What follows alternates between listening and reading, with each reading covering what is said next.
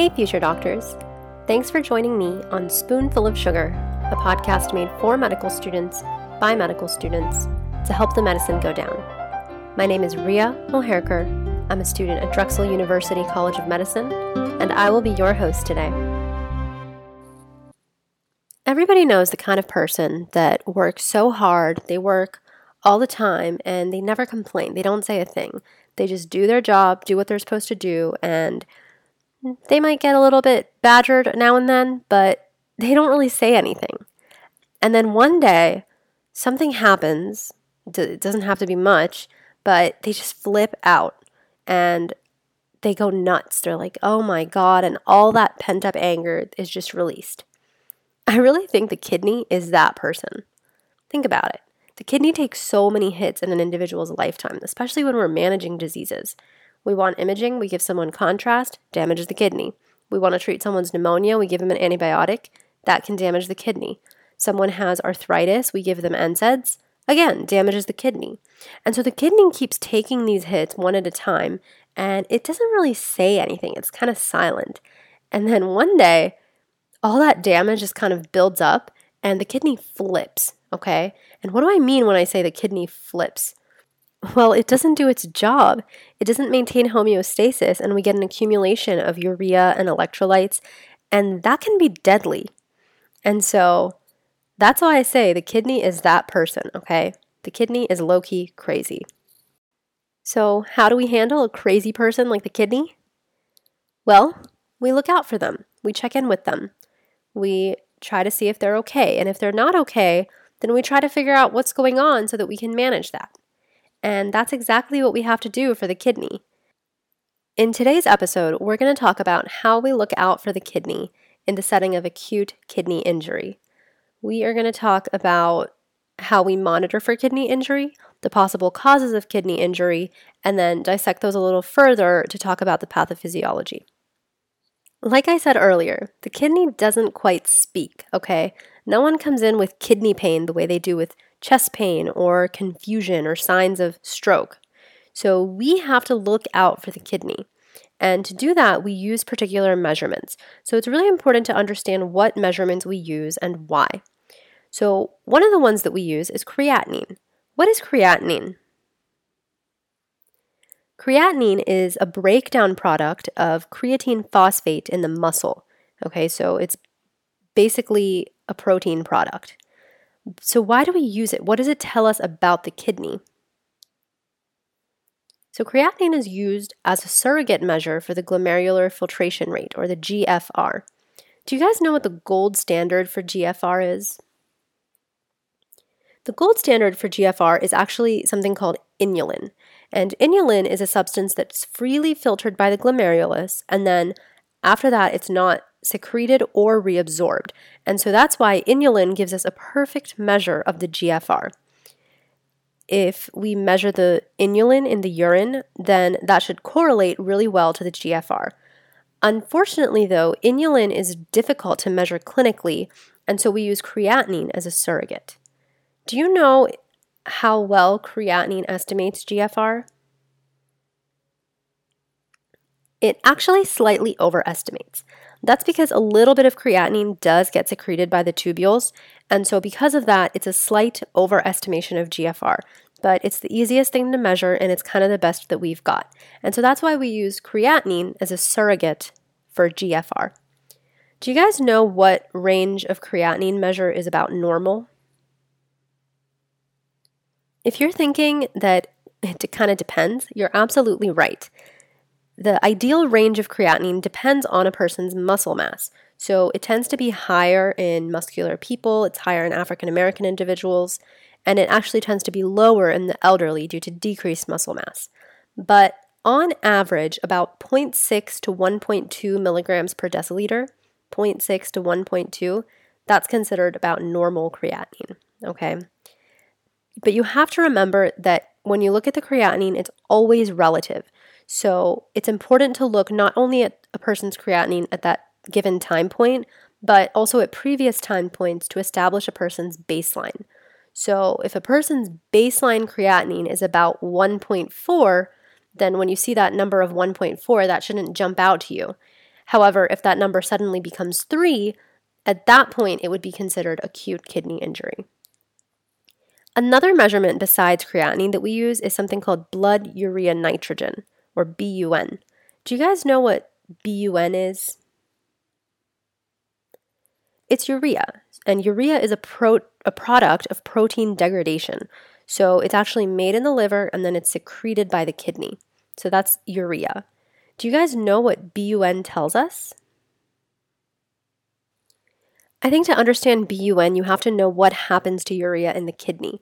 So urea does get filtered in the glomerulus, and a lot of it is secreted in the urine, but most of it is actually reabsorbed. And the reason that it's reabsorbed is because remember how in the renal medulla we have to reabsorb urea to set up a high osmolar gradient that helps concentrate urine later on? It's okay if all the details aren't crystal clear in your head right now, but just realize that urea is net reabsorbed by the kidney. However, if the kidney is damaged, then we can actually get too much BUN, and that leads to a condition of uremia.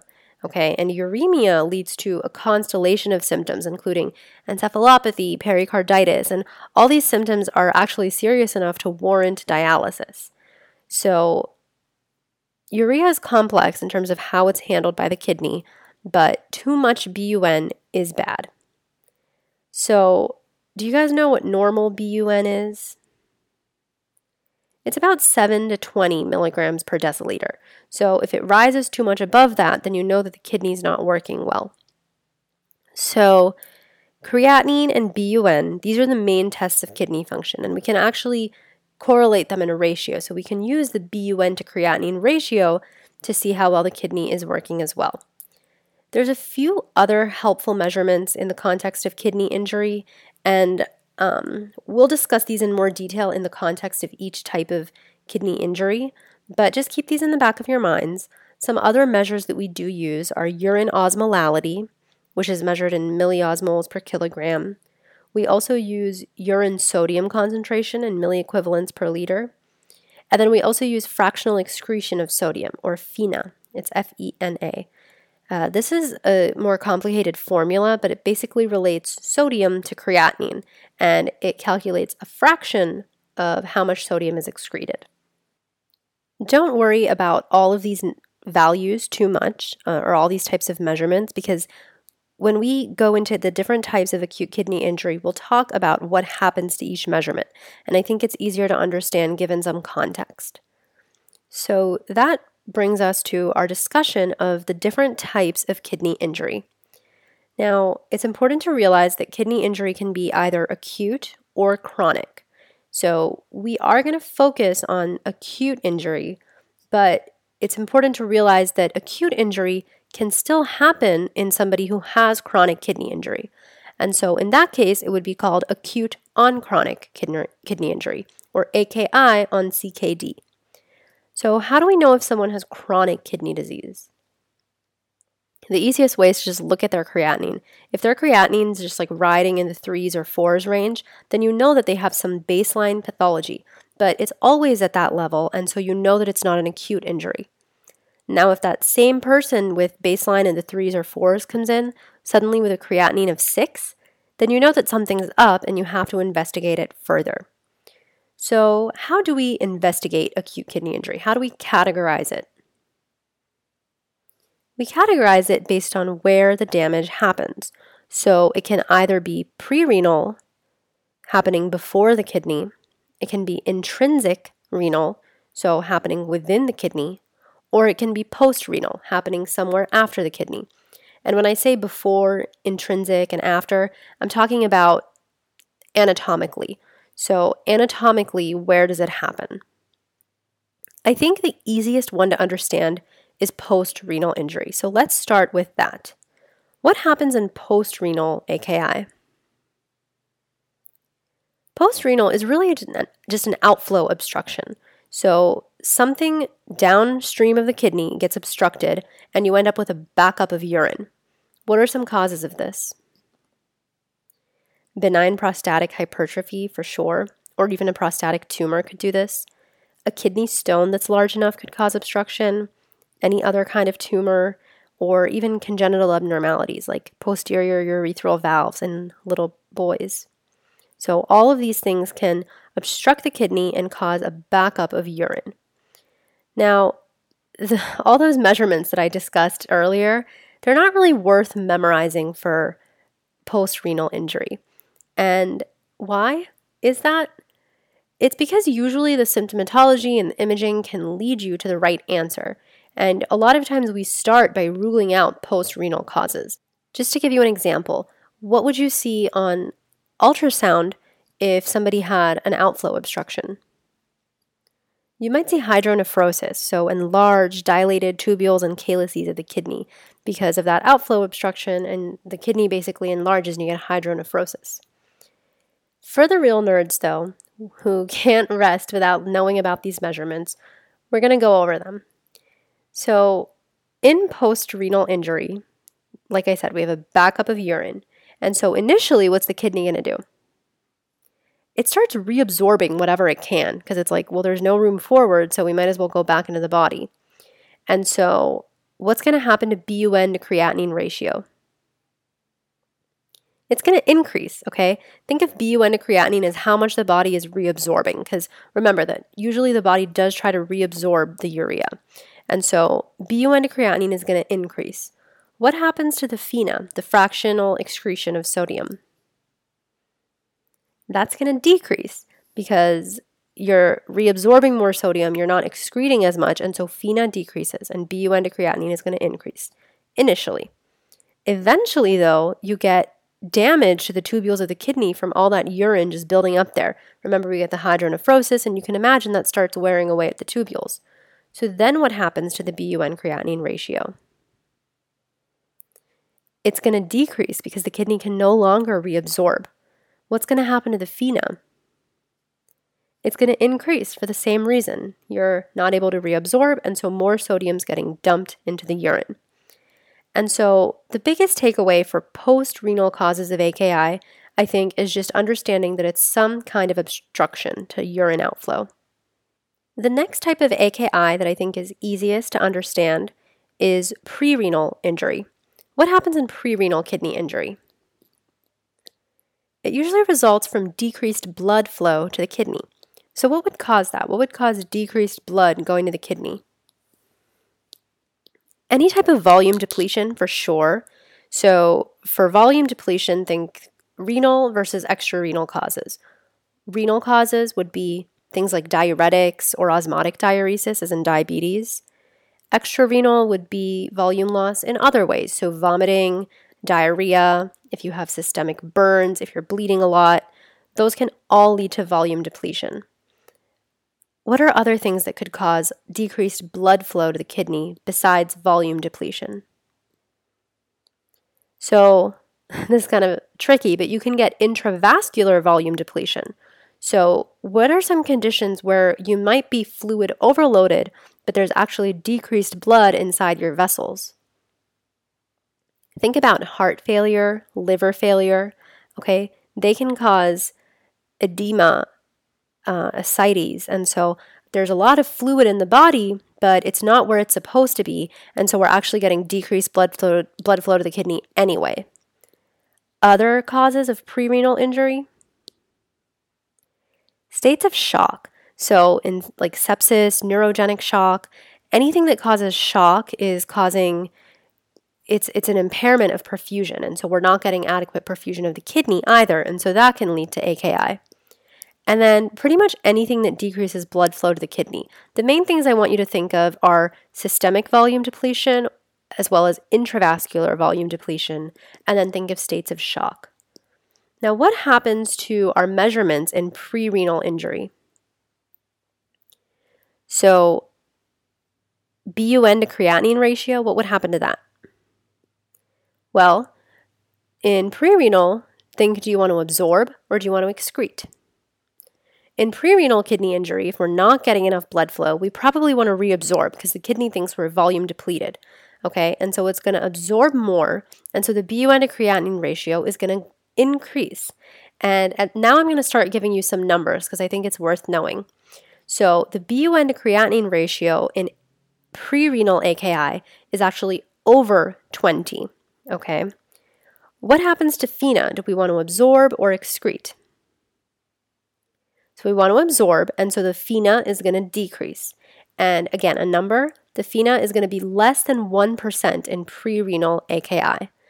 If you looked at the urine sodium would be less than 20. So think low sodium in the urine. What would be the urine osmolality in prerenal AKI? Again, think, are you absorbing or are you excreting? You're trying to absorb, and so the urine is going to become concentrated, and urine osmolality would be high, like over 500, because we're reabsorbing the water and we're concentrating the urine. So BUN creatinine and urine osmolality are going to be high. The urine sodium, or you can look at the FeNA, those are going to be low. So the biggest takeaway from prerenal injury is the causes, so anything that causes decreased blood flow to the kidney, and the outcome, you're going to try and get more absorption, and so BUN creatinine is going to rise, FeNA is going to decrease. And then finally, we can talk about intrinsic renal injury. I saved this one for last because there's a few more details that I want to go over here. I'll just start by asking though, what causes intrinsic renal injury? So the answer is actually several things. And to understand those things, I think we need to talk about the types of intrinsic renal injury. How do you guys think about intrinsic renal injury? I generally split it into where the damage is occurring. So it could be happening in the glomerulus, it could be happening in the tubules, or it could be happening in the interstitium of the kidney. So glomerular diseases, we actually have an entire episode on the specifics of different glomerular diseases. So if you haven't checked that out yet, I would definitely recommend doing so. So I won't go over those in detail here. But glomerular disease can cause intrinsic AKI. Tubular disease. Do you guys know what the most common cause of intrinsic renal AKI is? It's also a type of tubular disease. So it's acute tubular necrosis. That's the most common cause of intrinsic renal AKI. And acute tubular necrosis, or ATN, is caused by ischemia or toxins to the kidney. And do you guys know the pathognomonic finding in the urine for ATN? It's those muddy brown granular casts. If you see those, you got the question. It's acute tubular necrosis. And so we talked about the glomerulus, we talked about the tubules, and then we have the interstitium. So what's a disease that affects the interstitium of the kidney? I'm thinking about acute interstitial nephritis, or AIN. And this is usually caused by drugs. It's kind of like a hypersensitivity reaction. Do you guys know the pathognomonic finding of AIN? It's a triad. So it's this triad of fever, rash, and eosinophilia. Okay, fever, rash, and eosinophilia for AIN. Now, in real life, this pathognomonic triad is only present in like 10% of cases. So you're usually not going to see the eosinophilia, especially. But on the boards, they're usually going to give you all three things, the fever, the rash, and the eosinophilia. Now, let's talk about measurements for intrinsic kidney disease. So what happens to BUN creatinine ratio? Think, are we absorbing or are we excreting? So in intrinsic renal injury, we're actually not able to absorb because we have damage to some component. So usually the BUN creatinine ratio is going to be low, okay? Think less than 15. Remember, in prerenal, it was high. It was over 20. In intrinsic, the BUN creatinine is going to be low, less than 15. What happens to the FeNA? If you realize by now, it actually kind of does the opposite of what BUN creatinine does. So the FeNA is actually going to be high. It's going to be over 2%. Do you remember what the FeNA was in prerenal injury? It was less than 1%. And so what is FeNA in intrinsic renal injury? It's over 2%. And then the urine sodium is going to be high as well. It mimics the FeNA, and so urine sodium is going to be over 40. What would the osmolality be of the urine in intrinsic renal injury? Again, if you think we're not absorbing because we can't, so we're excreting, the osmolality is actually going to be pretty low because the urine is going to be dilute because we're not reabsorbing. And so, because we're not reabsorbing the electrolytes, and remember that water follows the electrolytes. So if the electrolytes are in the urine, then the water is going to stay in the urine, and that's why urine osmolality is going to be pretty low. It's going to be less than 350, okay? So what I want you to take away from intrinsic renal injury is that we have damage to either the glomerulus, the tubules, or the interstitium, and we're not able to reabsorb because the kidney is not working, and so BUN creatinine is going to be low and FeNA is going to be high.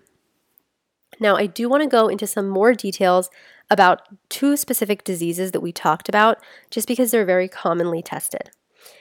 And so, what did I say was the most common cause of intrinsic renal AKI? Acute tubular necrosis, okay?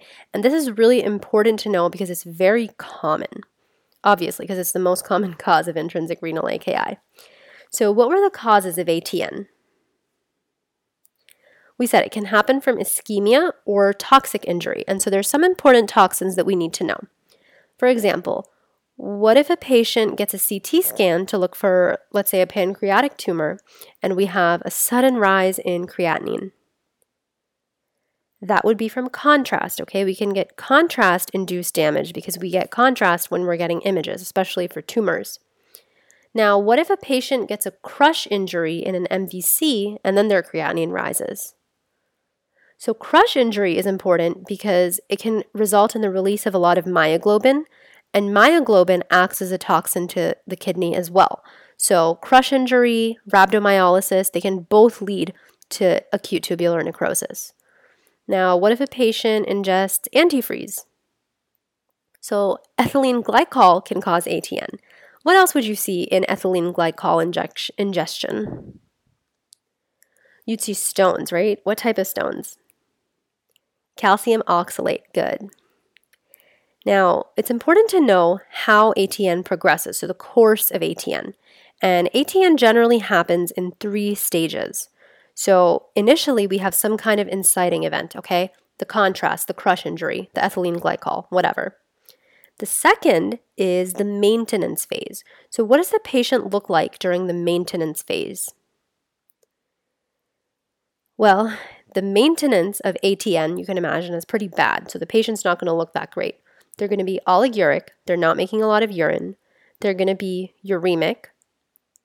They're going to be hyperkalemic because they're not making urine, and they're going to be in a state of metabolic acidosis, okay? So remember that it's important to know that in the maintenance phase of ATN, we're going to not be making a lot of urine, we're going to be hyperkalemic, and we're going to be having metabolic acidosis going on. So the third phase then is the recovery phase.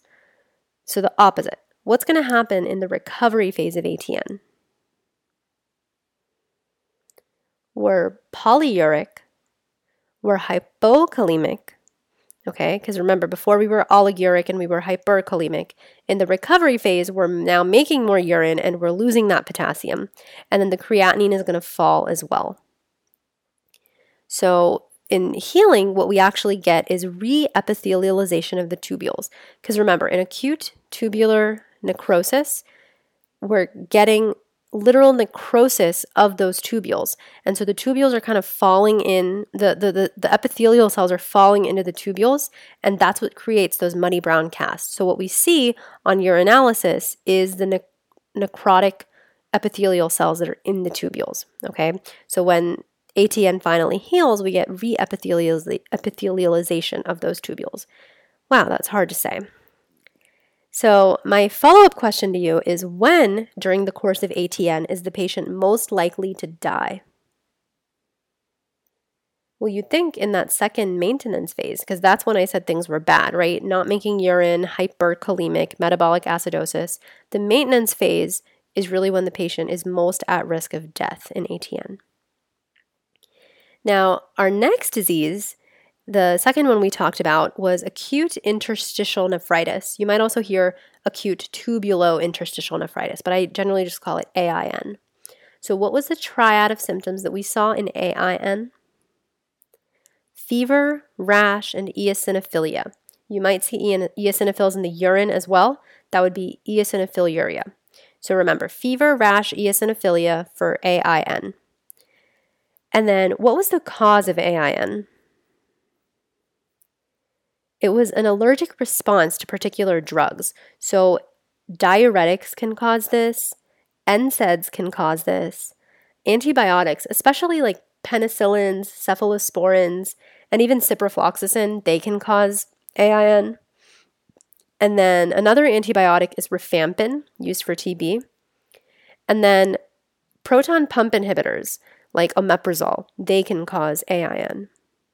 So just to quickly summarize everything that we've gone over in this episode. AKI, or acute kidney injury, is defined as a sudden rise in creatinine in a 24 to 48 hour period, okay? And it's important to look at a person's baseline creatinine to know that that creatinine rose acutely. So it can occur on a background of chronic kidney disease, and so you have to look at the baseline creatinine. Another thing that I think I forgot to mention this earlier is that it's possible to find decreased urine output in the setting of AKI as well. Like, especially if you have some kind of obstruction, you'd have decreased urine output. If you have decreased blood flow, you'd have decreased urine output. So it's not necessary, but it can happen in AKI as well. The biggest thing you're going to look at, though, especially on the exam, is the patient's creatinine. Now, from there, we need to combine their history with labs to figure out why the patient has AKI. So if you get a history about an elderly man with a history of decreased urine stream, what do you think is going on? He probably has benign prostatic hypertrophy, and so he probably has an outflow obstruction, and he probably has post-renal AKI. What about a 2-day-old male who isn't making any urine? In this person, I'd probably think about posterior urethral valves, and so that would also be post-renal AKI. You can often rule out post-renal with imaging, and what do we see on ultrasound if someone has outflow obstruction? Hydronephrosis. Now, what if the BUN creatinine ratio is high, the FeNA is low, and the urine osmolality is high? I'll repeat that. The BUN creatinine is high, the FeNA is low, and the urine osmolality is high. What type of injury is that? I'm thinking pre-renal, okay? Because it looks like we're trying to reabsorb stuff. And so causes of pre-renal are decreased blood flow.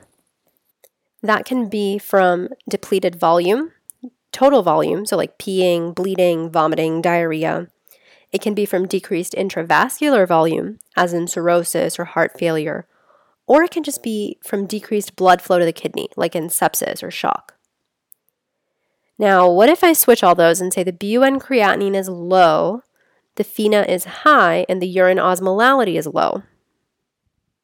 Again, BUN creatinine is low, FeNA is high, and urine osmolality is low. That's intrinsic renal, okay? Because we're not able to reabsorb, and so everything gets excreted.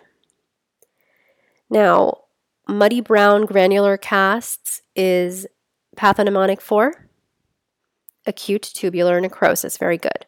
Recent treatment with antibiotics, and now the patient has fever, rash, eosinophils. That's pathognomonic for acute interstitial nephritis. So thanks, guys, for playing along with that little summary review. Moral of the story is, don't forget about the kidney. It's very sensitive, and so we always want to look out for it and check in with it. Okay? Look at the creatinine and the BUN and compare the values to the baseline. I hope that this wasn't groundbreaking information, but I do think that sometimes it just helps to review things differently or from a fresh perspective. If you guys really want to drive the message home and solidify AKI, I challenge you to explain what we just went over in this episode to somebody. Anybody. It can be your dog for all I care. Or you can say it for yourself out loud in the car. Just try to give a 5-minute recap of what you learned and really solidify everything we went over in this episode. You don't have to, of course, but it's just a suggestion. So thank you so much for your time, guys. I definitely hope that this was helpful to you. If you have any questions, concerns, comments, please log on to spoonfulofsugar.org and you can post them under this episode. And we would love if you would subscribe to our podcast, give us a rating or a review. The kidney is definitely a very complex organ, makes me go SOS, but hopefully one episode at a time, a spoonful of sugar can help the medicine go down.